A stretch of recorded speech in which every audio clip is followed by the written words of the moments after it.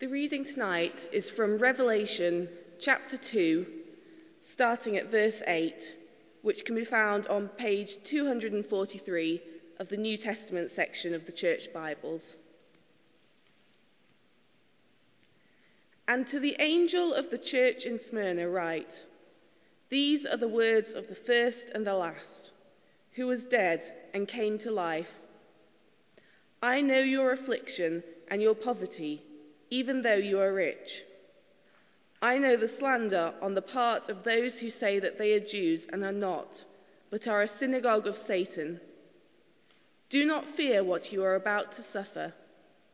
Beware, the devil is about to throw some of you into prison, so that you may be tested, and for 10 days you will have affliction.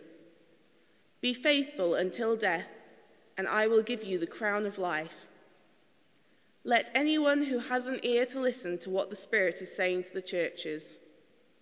Whoever conquers will not be harmed by the second death." This is the word of the Lord. Thanks be to God. Thank you very much, Emily. Just give me a moment to set out my stall here, and then I'll pray before we kick off, if that's the appropriate thing to say from here. One moment. Let's pray together. Dear Lord, we pray that we would sense you in this place, that if you have words for us to hear, we would have ears to hear them. So watch over all that I say. In Jesus' name, amen. Coming second is sometimes very difficult to cope with. Nobody wants to be second. And you may remember in the Tokyo Olympics last year, there was a British boxer called Ben Whittaker. And he was tipped to win a gold medal, but he won a silver medal. And on the podium, he stood there with his head down in disgrace. And they presented him with the silver medal. And he took it, he refused to put it round his neck, he stuffed it in his pocket. And he was widely criticized for doing that. And later he said, "I didn't win the silver, I lost the gold." Didn't win the silver, I lost the gold. There's a lot of negativity around the whole idea of second, second hand, second class, second rate, second best. It's not what most people want. And this evening I want to talk about 3 things. A second city, Christians who are treated like second-class citizens, and Jesus, who gives the persecuted and downtrodden a second opinion. A second city, second-class citizens, and a second opinion. We need to start by looking at the passage that Emily's read for us, a little passage in Revelation chapter 2. It's known as the letter to the church in Smyrna, one of the 7 letters to the churches in Asia. And it really takes the form of a prophetic message from Jesus to the church there. In verse 8, we see that it's addressed to the angel of the church of Smyrna. Maybe that's a way of personifying the church. The message was, of course, for the people in the church rather than for just an angel. And in the second part of verse 8, it says that the words are from the first and the last, the one who was dead and came to life. Who might that be? Well, in chapter 1, verse 5, the author of all 7 letters is identified as Jesus. It says, Jesus Christ, the faithful witness, the firstborn of the dead, and the ruler of the kings of the earth. He's the author. It's important that we understand something about Smyrna. It's still there in modern-day Turkey. It's now called Izmir.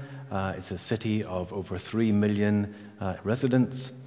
Much smaller back then, of course, but it was a beautiful city by all accounts at the time of Revelation. It was well placed for trade. It had a good harbour, access to the sea. And interestingly, just as an aside, it was destroyed in 580 BC. only to be rebuilt again in 290 BC. So for the people who lived there, the idea of death and resurrection would have been a familiar concept for them. But the most interesting thing that I read as I researched about Smyrna, and the thing I want you to notice first of all this evening, historians tell us that it rivaled Ephesus for the title of first city of Asia at the time. In other words, it was not quite up to the standard of Ephesus. It was second best, slightly second rate, which made me wonder what the people of Smyrna felt about their status. And I suspect it led to some discomfort, maybe some feeling a little bit inferior. We live in a second city in Asia. But what do cities and countries sometimes do when they're regarded as second-rate? Well, they try to overtake their rivals, to become the first and the best. And I think that's what was going on in Smyrna. I mean, there's nothing intrinsically wrong with that. But the prominent men and women of the city would have been pulling out all the stops commercially and socially. And that would have involved keeping on the right side of the Romans who were in power in those days. So when the whole idea of worshipping the emperor came along in the Roman world, the movers and shakers in Smyrna said, well, let's be early adopters of this. We will be among the first to set up worship to the Roman emperor. And that's exactly what they did, thinking perhaps that they were going to get one over on Ephesus rivals just down the road. And you may not have heard of Roman emperor worship. Apparently, the way it worked was this. William Barclay describes it. He says, once a year, the Roman citizen needed to burn a pinch of incense on the altar to the godhead Caesar. And having done so, he was given a certificate to guarantee that he had performed his religious duty.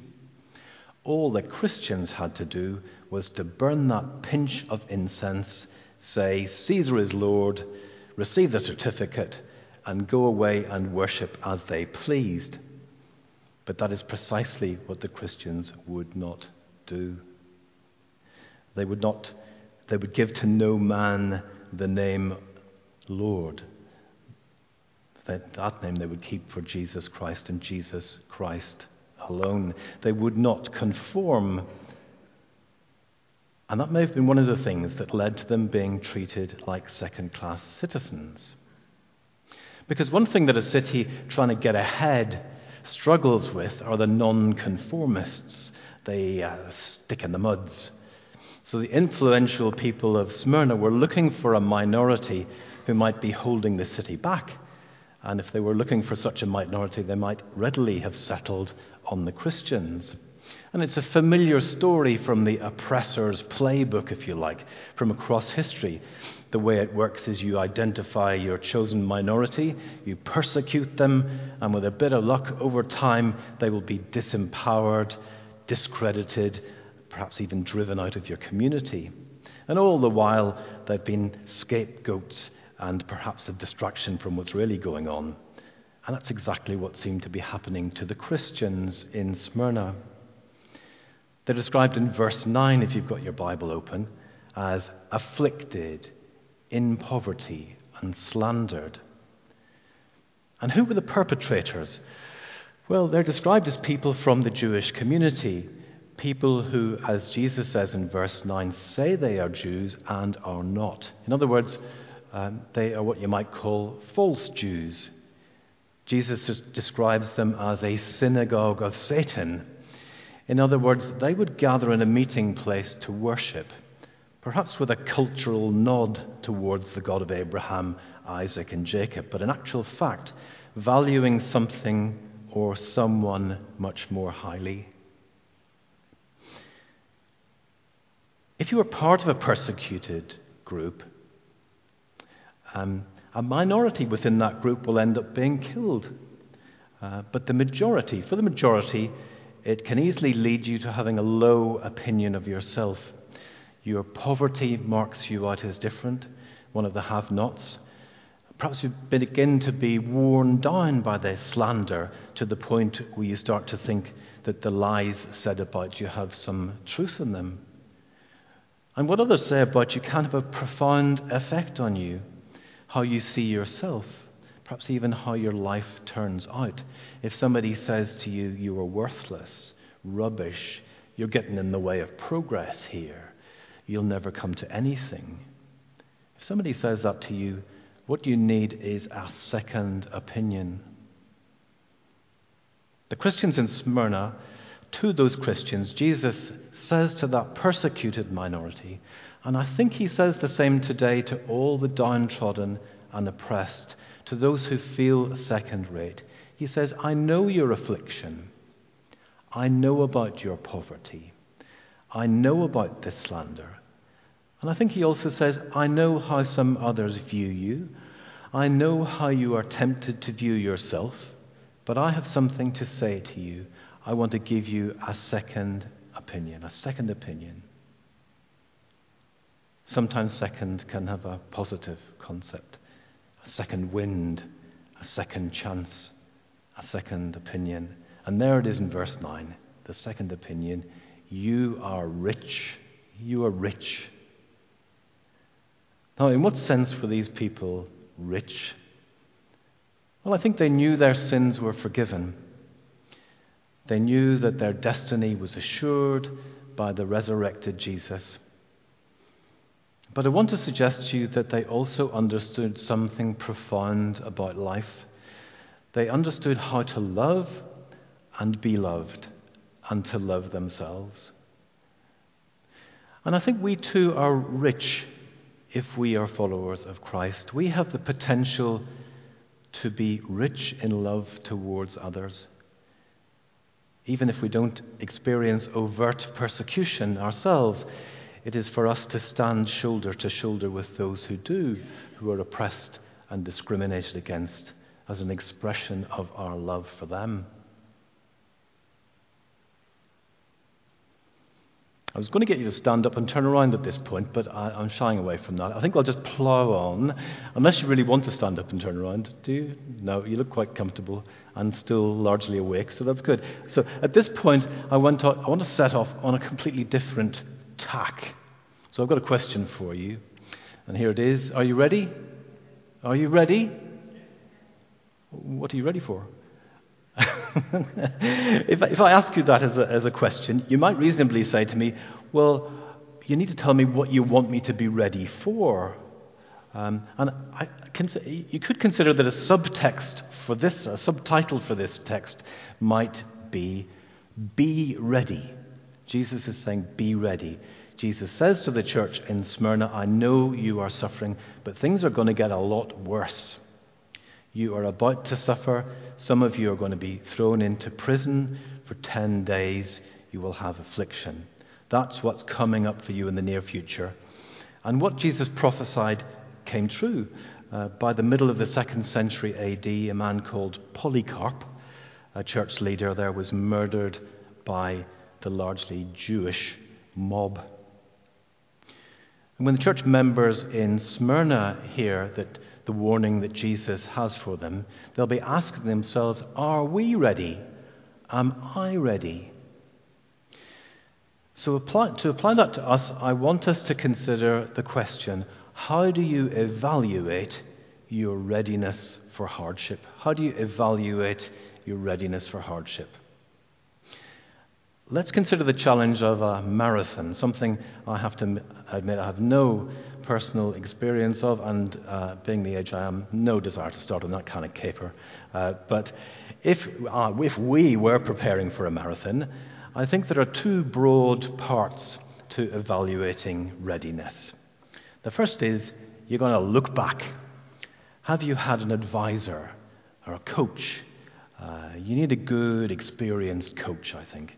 Someone you have a good relationship with, someone who knows you, someone who has been preparing you and advising you, and most important of all, that you've been listening to their advice. So look back And look forward, have you sat down with that coach and considered the nature of the challenge? So what does Jesus, the coach, say? What advice does he have for us as he gets us ready? In verse 10, he says, "Do not fear what you are about to suffer." And he is, don't forget, the first and the last, the one who was dead and came to life. He knows about suffering, and he knows you and all that you are going through. And he says to you, you can do it. Do not fear. And what does he say about the future? Jesus, the coach, knows what is coming, the size of the personal challenge for each individual. And as well as saying, don't fear, he says, be faithful unto death. Don't deny me. Don't compromise or go with the flow or take the path of least resistance. Be faithful, even if it looks like it might cost you your livelihood or even your life. And the ultimate reason not to fear is that Jesus is in charge of the situation and will always have the final say. And here we're alerted to the stark contrast between the temporary power and authority that the oppressor might have over you and the ultimate power and authority of Jesus. Jesus, as we have mentioned earlier, is described as the ruler of the kings of the earth. He has the last word, and his last word is this: be faithful unto death, and I will give you the crown of life. Not only that, but verse 11, you will not be harmed by the second death. Nicky Gumbel, who I'm sure many of you are familiar with, uses the term biblical agnosticism. Agnostic meaning don't know. And as a biblical agnostic, he believes in the authority of the Bible, but he faces up to the fact that some questions in the Bible doesn't give a clear answer to some questions. And one of those things is, why does God not step in and prevent the escalating suffering in a situation like this? Another might be precisely what is meant by the term second death mentioned in verse 11. And we don't know the answers to those questions. But even for the biblical agnostic knows that there are some absolute certainties, and we can be absolutely certain that for those who remain faithful to Jesus, he will keep his promises. He will reward them like a victor in some ancient athletic games with the equivalent of a crown. So finally, what does all that mean for us? You've only got to watch the news these days to realize that difficult times lie ahead of us. We're faced with what you might call testing times in the areas of economics, international affairs, environmental issues, to name but a few. Ours is an era of uncertainty and hostility, of challenges in relationships between people groups and between individuals. And inevitably, I think, we will be faced with questions about our values and about our priorities. And as we face each of these, we need to pause and ask ourselves, who is Lord of my life? And what does having Jesus as Lord actually mean in practice for me? Jesus says to us, stick with me, be faithful, let me be Lord. And he promises us a fantastic free gift, that he'll give us the crown of life. He'll not let us down. He writes the ending to our stories, the crown of life, better than a gold medal. Let's pray together.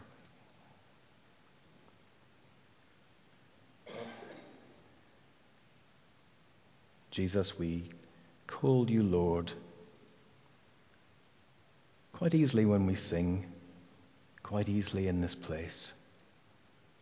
But help us to continue to not only call you Lord, but have you as our Lord in these coming weeks and months and years, whatever the hardships are that lie ahead. Amen.